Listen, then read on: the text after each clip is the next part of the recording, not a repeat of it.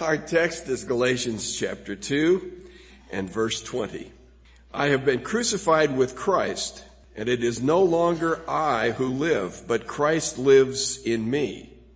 And the life which I now live in the flesh, I live by faith in the Son of God, who loved me and delivered himself up for me. Let's pray.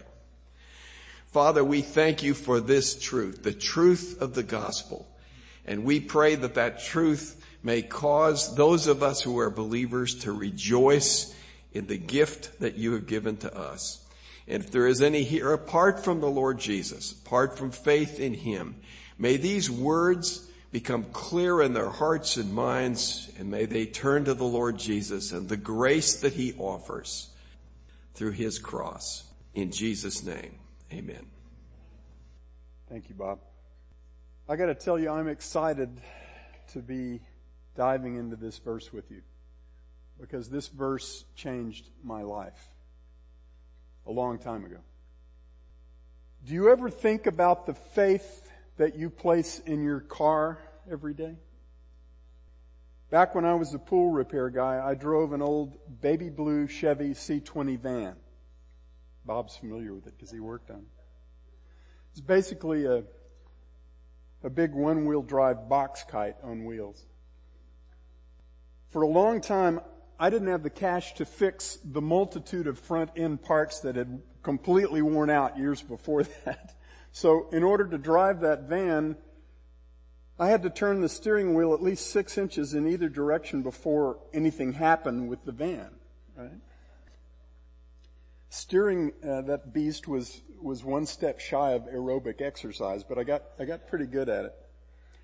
One windy winter day, I was driving down Spring Valley about 30 miles an hour, and I happened onto a nice shiny sheet of ice that extended and filled the road for at least 200-300 feet.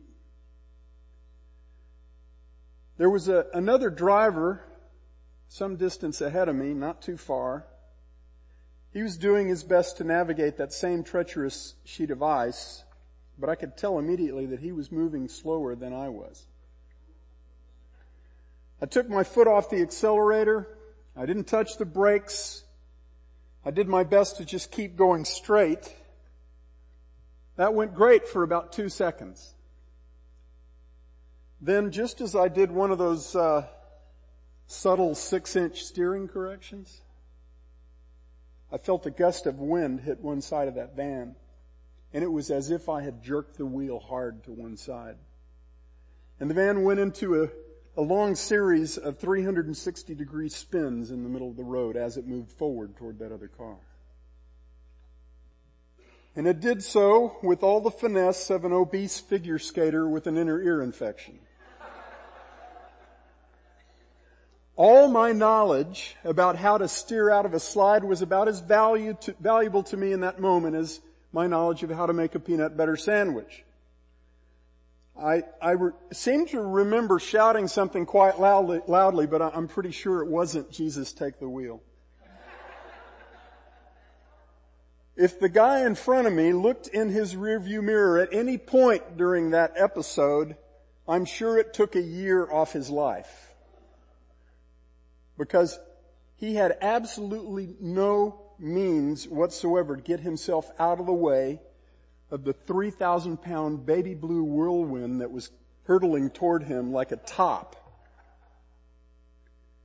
But by the grace of God, who is worthy of my trust, both that other driver and I were protected from the mechanical limitations of a vehicle which clearly was not worthy of my trust.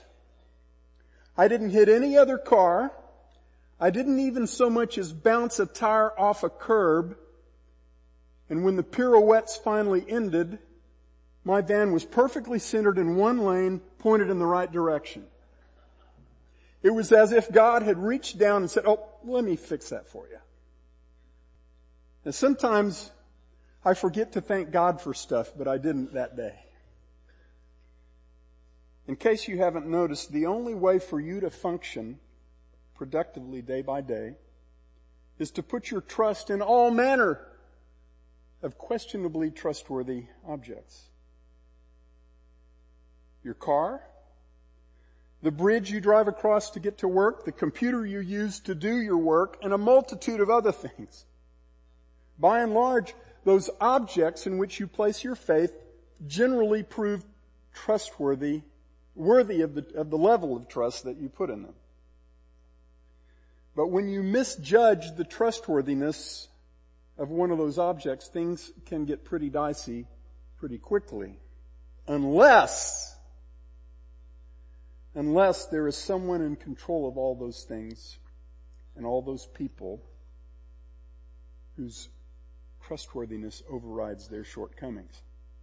This morning we're going to talk about that one object of your trust who makes all the other objects completely insignificant. The first goal of this message is that you and I will genuinely understand how to live well, to live confidently, joyfully, and usefully. And we'll see that God's answer to the how is all about the worthiness and trustworthiness of the one in whom you place your trust. It's not about what you do. It's about who He is and what He has done. And then the second and bigger goal is that having that understanding of how to live well, we'll actually live well. And my prayer is that that will be true of every person in this room. And that's not too big a request to make of God. The Bible is filled with this theme, but we're going to focus our attention this morning on one particular verse that distills hundreds of other verses in both Testaments into a single, revolutionary, worldview-changing sentence that tells us how to live well as children of God. And that is, of course, the verse that Bob just read, Galatians 2:20. We'll talk some about the context in which that verse appears as we go, but if you weren't here last time, you may want to listen to the audio of that message to be sure you understand how this verse fits in the big picture of the epistle, Paul's epistle to the Galatians. The short version is, it's actually just one sentence of Paul's rebuke of the Apostle Peter found in verses 11 to 21. That rebuke is recorded here for the sake of the Galatian believers and for the sake of every believer in Jesus Christ since these things were written. I hope that includes you. I want to show you where we're going. The title of this message is How to Live Well. There are two things in the first part of this verse that God calls us to count as true. Then in the second part of the verse, there's one thing that God calls us to do.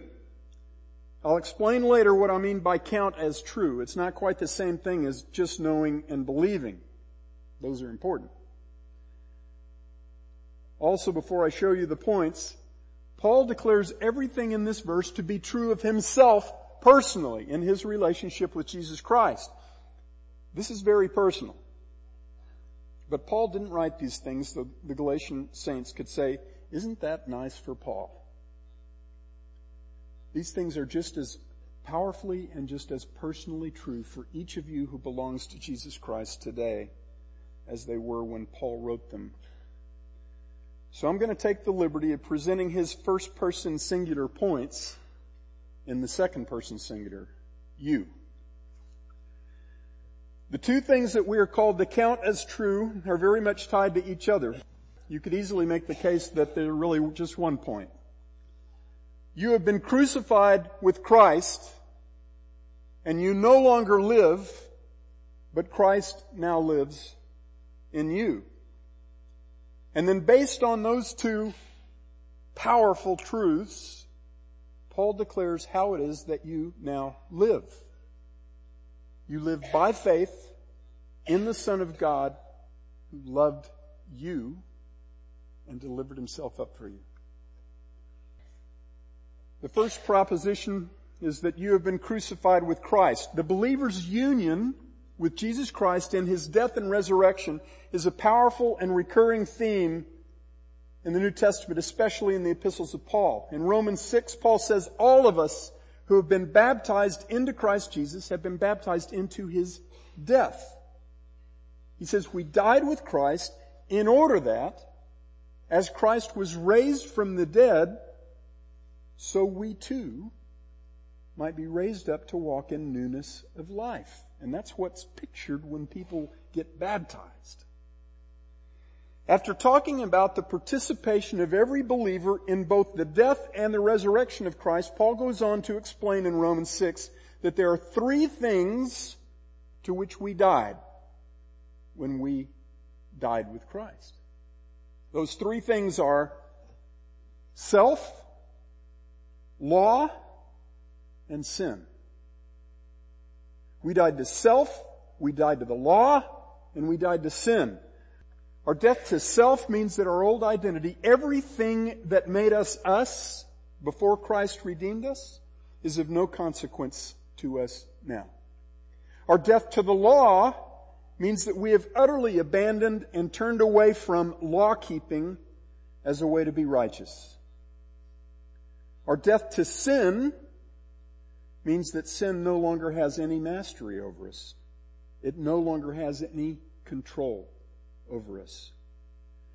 In Galatians 2, Paul just talked about that second thing, the law. He said, for through the law, verse 19 of Galatians 2, through the law I died to the law that I might live to God. And that's a huge theme throughout Galatians, our death to the law. But the aspect of our crucifixion with Christ, the death upon which Paul focuses his attention in Galatians 2 verse 20, is the first of those three things. Our death to self. And so that's what we're going to focus our attention on at this point. He speaks of our crucifixion with Christ in this verse in order to remind Peter and to remind us that we have died to our old self. That's why I said earlier that the two propositions here could be viewed as just one. You, your old self, has been crucified with Christ. Thus, you no longer live, but Christ lives in you. This is one of the most revolutionary things that you will ever know. In fact, it's hard to imagine any single truth that could be more relevant to how you actually live day by day. How many times have you heard a professing Christian say, you need to learn to love yourself? Or, I'm trying to find myself. Or, my child is crippled by low self-esteem and I don't have a clue how to help her. Or, I could never be a missionary. I just don't have what that would take.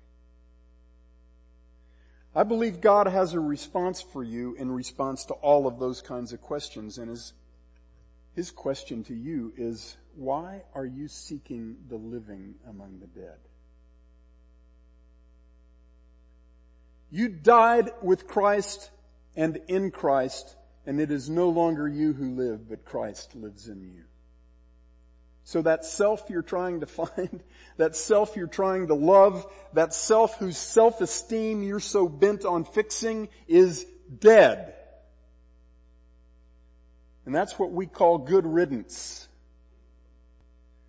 Amazing grace, how sweet the sound that killed a wretch like me in order to give me a whole new identity in Jesus Christ. Now there's certainly a miracle and a mystery here that goes way beyond what any of us can fully grasp, either now and probably even in eternity. But don't get hung up on what you don't understand. I think a lot of Christians get little actual value from this amazing verse and this amazing truth because they can't figure out how it is that God can say in the same verse, you died with Christ and you no longer live, and then immediately say, now, here's how you live. It should be clear to us that God is not talking about a woodenly literal physical reality here. The body you're walking around in now did not get physically nailed to the cross when Jesus died, and it's not sitting physically with Christ at the right hand of God now. It's sitting right here. This is about your old identity and your new identity. Paul was talking about what formerly made you who you were and what now makes you who you are. What made you who you were was your spiritual deadness. That identity died when you got saved. God put you in Christ and He put Christ in you. And His presence in you, your union and identification with Him completely defines who you are now. That miraculous union tells you and everyone else who you are. Nothing about your old identity and way of life has anything to do with your new identity and way of life. Everything you need to know about you, you discover by looking at Christ. Everything. And as soon as you start qualifying that or watering it down in any way, you turn your eyes away from the miraculous power of this truth. Brothers and sisters, if you are crippled by a lousy self-concept, your problem is not that you're giving yourself too little credit. Even though the world and a whole bunch of Christian counselors, I put Christian in quotes, will happily tell you that that's exactly what your problem is, that you're giving yourself too little credit. No. If you're being shut down by low self-esteem, your problem is that you're giving yourself too much credit. You may think very little of your own worth, but if you're a child of God, beloved, that's back page news. Your problem is that you think you have far more to do with your own value and usefulness to God than you actually do, because in reality, you have nothing to do with those things. God couldn't be more clear about this. Just read Romans chapter 3 starting at verse 9 and Romans chapter 5 starting at verse 6. You want to know what you brought to the table for God to use? For God to find valuable? Your deadness. Your helplessness. You were His enemy, not His friend. You were lost and dead in your sin with absolutely nothing that you could do about it. And there is just one reason now, just one, that you are now powerfully and eternally valuable and useful and beautiful to God. Christ in you. When I was a kid, I was a poster child for bully targets everywhere. I was the nerdy kid with the really weird hair. I used this stuff called butch wax to paste it down. Until a show called The Mod Squad came out, and I could finally wear it in a fro the way it wanted to go. I've got a senior picture that some of you have seen. My face was covered with the second worst acne in my entire high school. I couldn't get a girl to return my love until I was 26 years old, and she's sitting right back there. And I fell in love with pretty much every girl that smiled at me. I was the last one picked for teams in PE, the first one to blow the play whenever anyone made the mistake of giving me the ball. For a long time I had to take meds to avoid throwing up every morning before I headed to school because I was so controlled by my fears. Then my high school biology teacher, public school, introduced me to the real Jesus Christ. Not the one I thought I knew, the one in the Bible. The one who became my life. Now, nearly every week, I do the one thing that numerous polls say men fear even more than death and snakes. Public speaking. It still scares me every week, but not because I'm afraid to talk in front of a crowd. My knees tremble because every week I acknowledge before God who it is that I represent and whose word I am accountable to rightly handle. You know why I'm able to do it? Just one thing. Christ in me. By the way, beloved, if what you demand of me is superiority of speech and persuasive words of wisdom, I want you to know that's not my job description. I do my best every week to communicate well and to become a better communicator. But I am charged by God to do one thing, and that is to preach Jesus Christ and Him crucified. Demand that of me relentlessly. 2 Corinthians 3 verses 5 and 6 is the theme verse for ministry for me. Theme passage. Very simple. Not that we are adequate in ourselves to consider anything as coming from ourselves, but our adequacy is from God, who made us adequate as servants of a new covenant. Not of the letter, but of the Spirit. For the letter kills, but the Spirit gives life. How do you know that you can actually be used by God to show Him off to other people the way Titus 2 calls you to do? Just one thing. Christ in you. How do you know that God can and will use you to change the lives of people around you for all eternity? In fact, that He will use you as His ambassador and His showcase to give life to dead people. Just one thing answers the question decisively. Christ in you.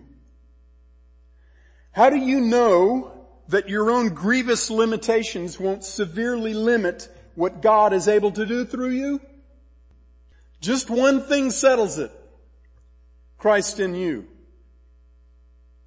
Many years ago, a young man who wanted with all his heart to go to the other side of the world to serve Christ came to me nearly in tears, and he said he didn't think that he should even try because of his struggle with chronic depression. But when I watched how he lived, I saw the love of Jesus Christ for lost sinners coming out of every pore. So I asked him, which actually determines your usefulness to God? Your struggle with depression or the resurrection power of Jesus Christ in you? And we read 2 Corinthians 3, 5, and 6 and prayed together. A few days later, he announced his intention to initiate the process with the missions organization, and he's been a missionary ever since. How do you know that you can be entrusted with the insanely huge responsibility of raising a child without ruining that child? Even though you're still struggling every single day to overcome the temptation to sin and selfishness and anger and unforgiveness and hypocrisy in your own life. Simple. Just one thing. Christ in you. There's only one in this universe who is qualified to raise the children that He creates. There is nothing more practical than this. There is nothing more life-changing. There is nothing more enabling than Christ in you, the hope of glory. And there's a very important corollary to this miraculous truth. 2 Corinthians 5:16, and Bob talked about this on Wednesday morning. Paul says, "From now on we recognize no man according to the flesh." That was read this morning as well. From now on we recognize no man according to the flesh. And what he means is, we see every man, woman, and child as either in Christ or not in Christ. In the very next verse, he says, if anyone is in Christ, he is a new creature. The old things passed away. Behold, new things have come. And you know what new thing now defines that believer? Christ in him. We read those verses and somehow we tend to construe them as a command to act more like Christ. No. The exhortation in those verses, beloved, is to see Christ in your brother and sister. Wives, when you look at your believing husband and all his shortcomings are screaming for your undivided attention, do you see Christ in him? Do you see the old dead guy? Or do you see the new man who has been made alive in Jesus Christ? Do you even look for Christ in your husband, or have you forgotten how to do that because you haven't done it in so long? The question, of course, can be turned to the husbands as well. Do you know what God sees when He looks at your believing husband? He sees the righteousness of Jesus Christ. He sees the beauty of Jesus Christ. He sees the glory and the majesty of Jesus Christ. Why don't you see that? Knowing that this reality is true for every believer and counting it as true, that it is no longer I who live, but Christ lives in me, saves marriages. It turns wimps into warriors for Christ. It binds the hearts of God's people together in unassailable unity.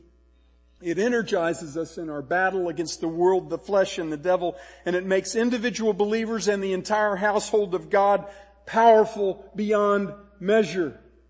Because we see Christ where He is in His people, including in ourselves. I have been crucified with Christ, and it is no longer I who live, but Christ lives in me. And He lives in every one of my fellow saints and joint heirs with Jesus Christ. And beloved, that changes everything. That is a whole new grid for living.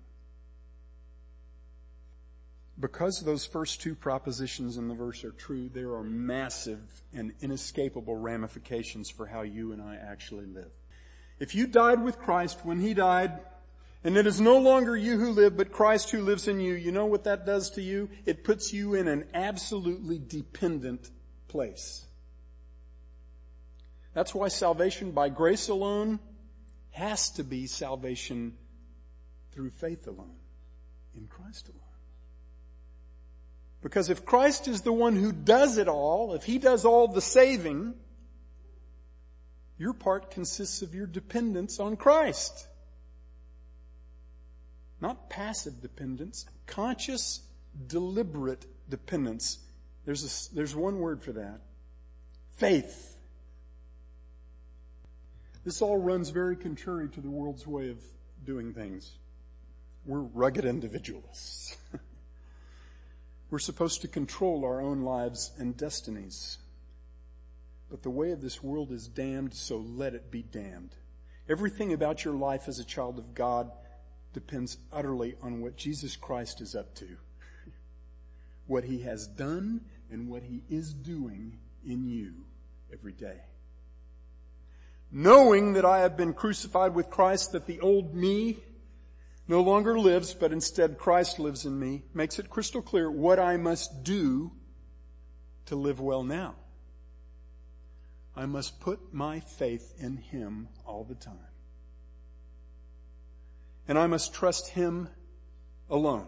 And that means I must never trust me or you with the things that only Christ does. Absolutely nothing of consequence in the Christian life can be based on what comes from me or from any other person or situation. I'm utterly dependent on Christ, who is my God, my Savior, and my life. So He is the only legitimate object of my faith.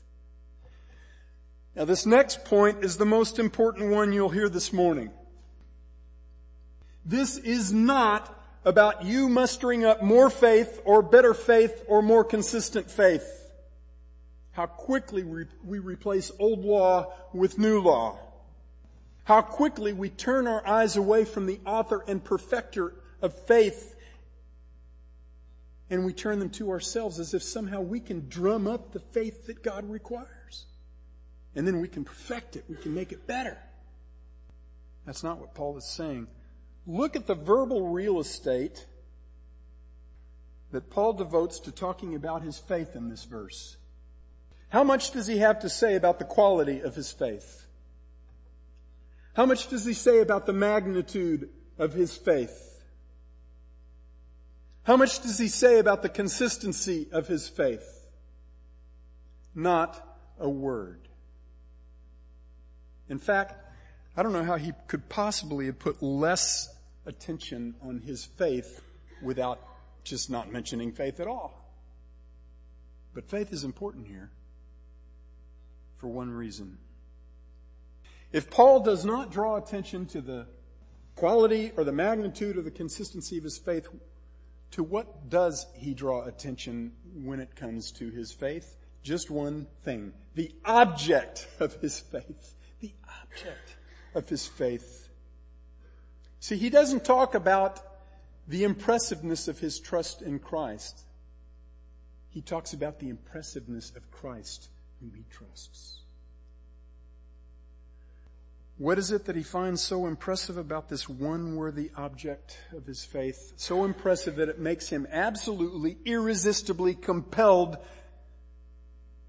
to trust that one object with everything that matters. What he finds so impressive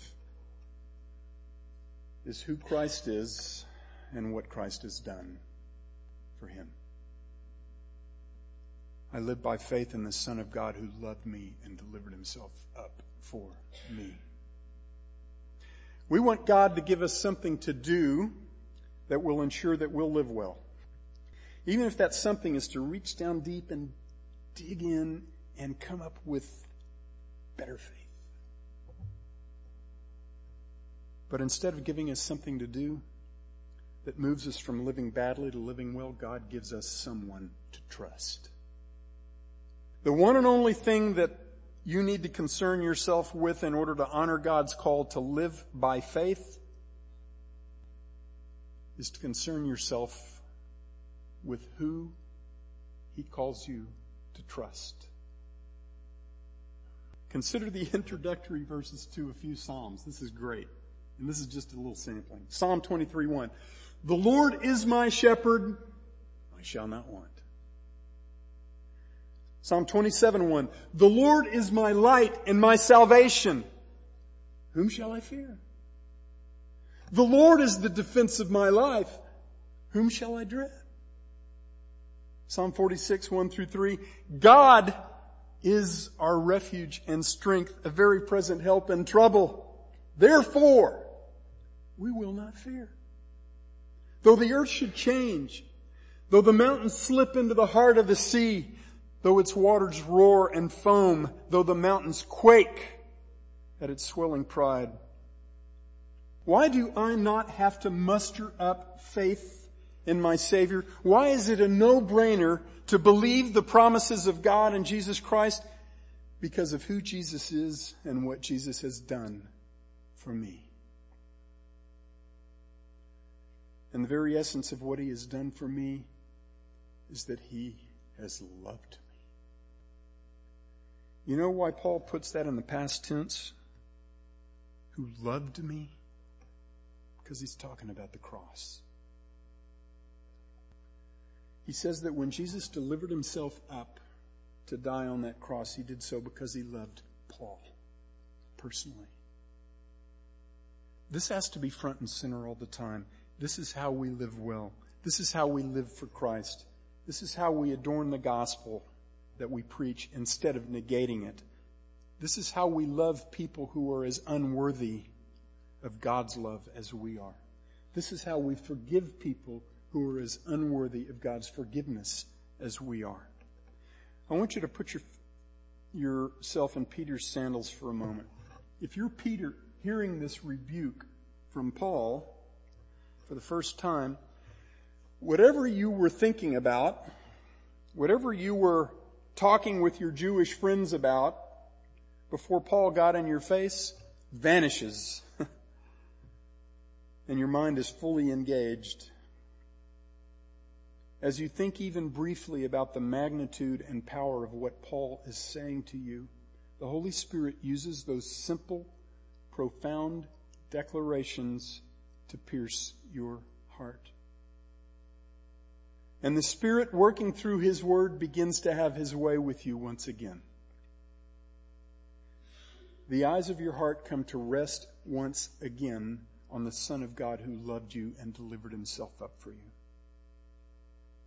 The one in whom you died to the law and to sin and to self. And suddenly things become very clear again. You find yourself wonderfully convinced of what you must do. You grab your plate of food from the Jewish table. You walk over to the table where the Gentiles are sitting and you set your plate down. You do so with absolute clarity, with no fear of what anyone in the room will think. And then you ask your brothers at the Gentile table to stand up from their reclining position on the floor for a moment and help you slide that table over up against the Jewish table. And then you all sit down and you start eating again. And while the Judaizers are glaring at you, you pay them no attention because their stares don't matter. And you look over at Paul and exchange glances with him and you see a big smile on his face. And you smile right back because you both get it. This is personal.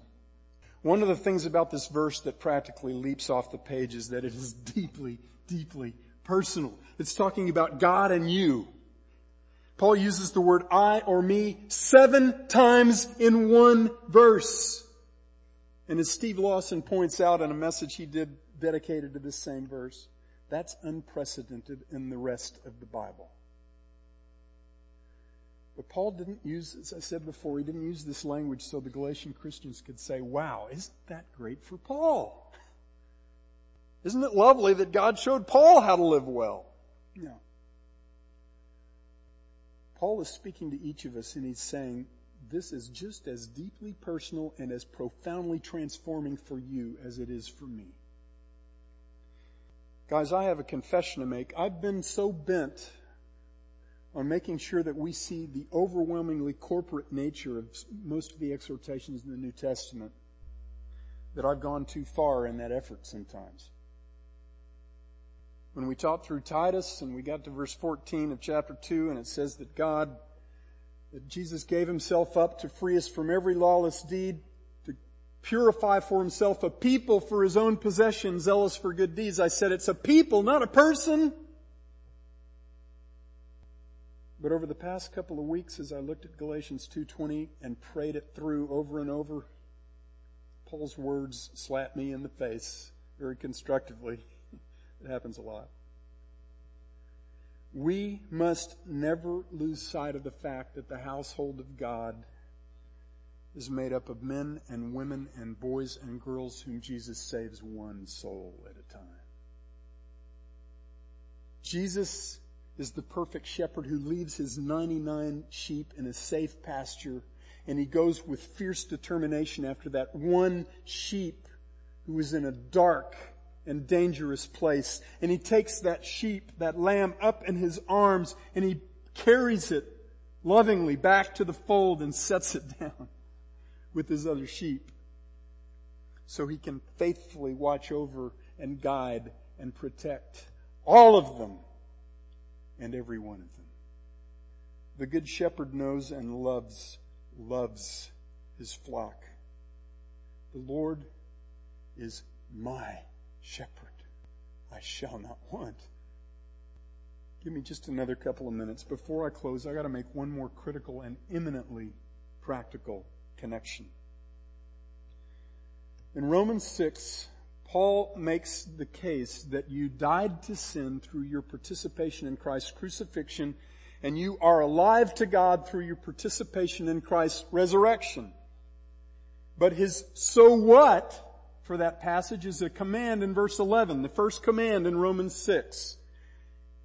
Even so, in other words, because this is true, consider, reckon, count yourself as dead to sin and alive to God in Christ Jesus.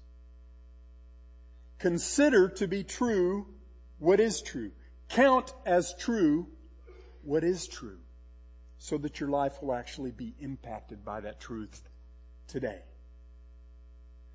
You can believe, in fact, you can be absolutely certain that something is true until the cows come home, but it will not change your life until it changes your mind.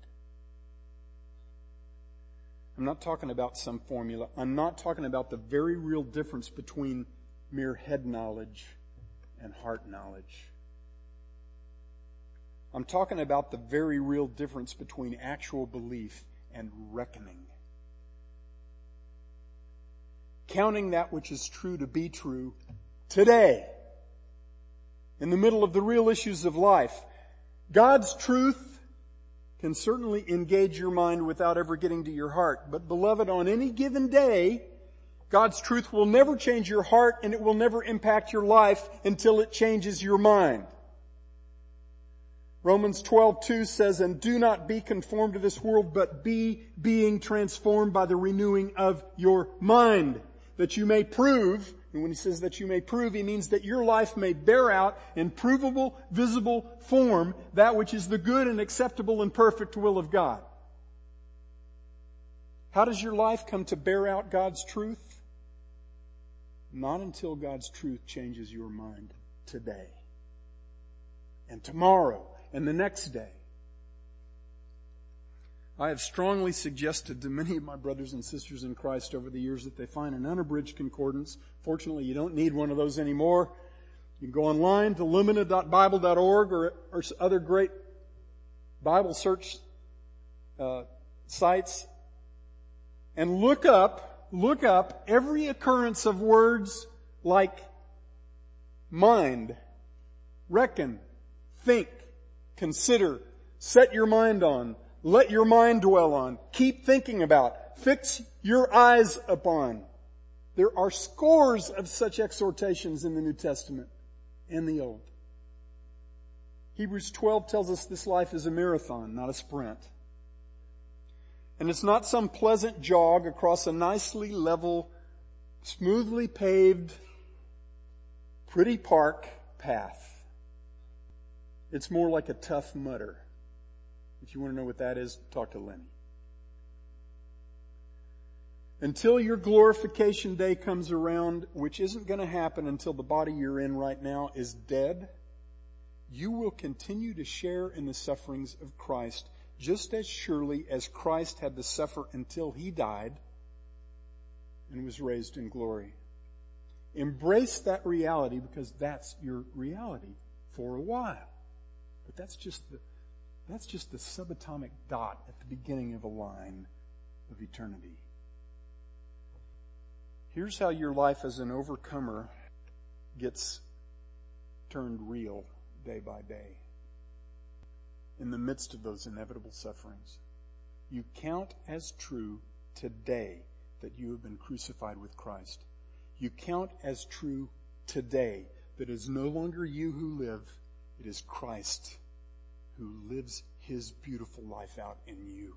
It's not about you, it's all about him. And then you trust today, right now, only in the Son of God who loved you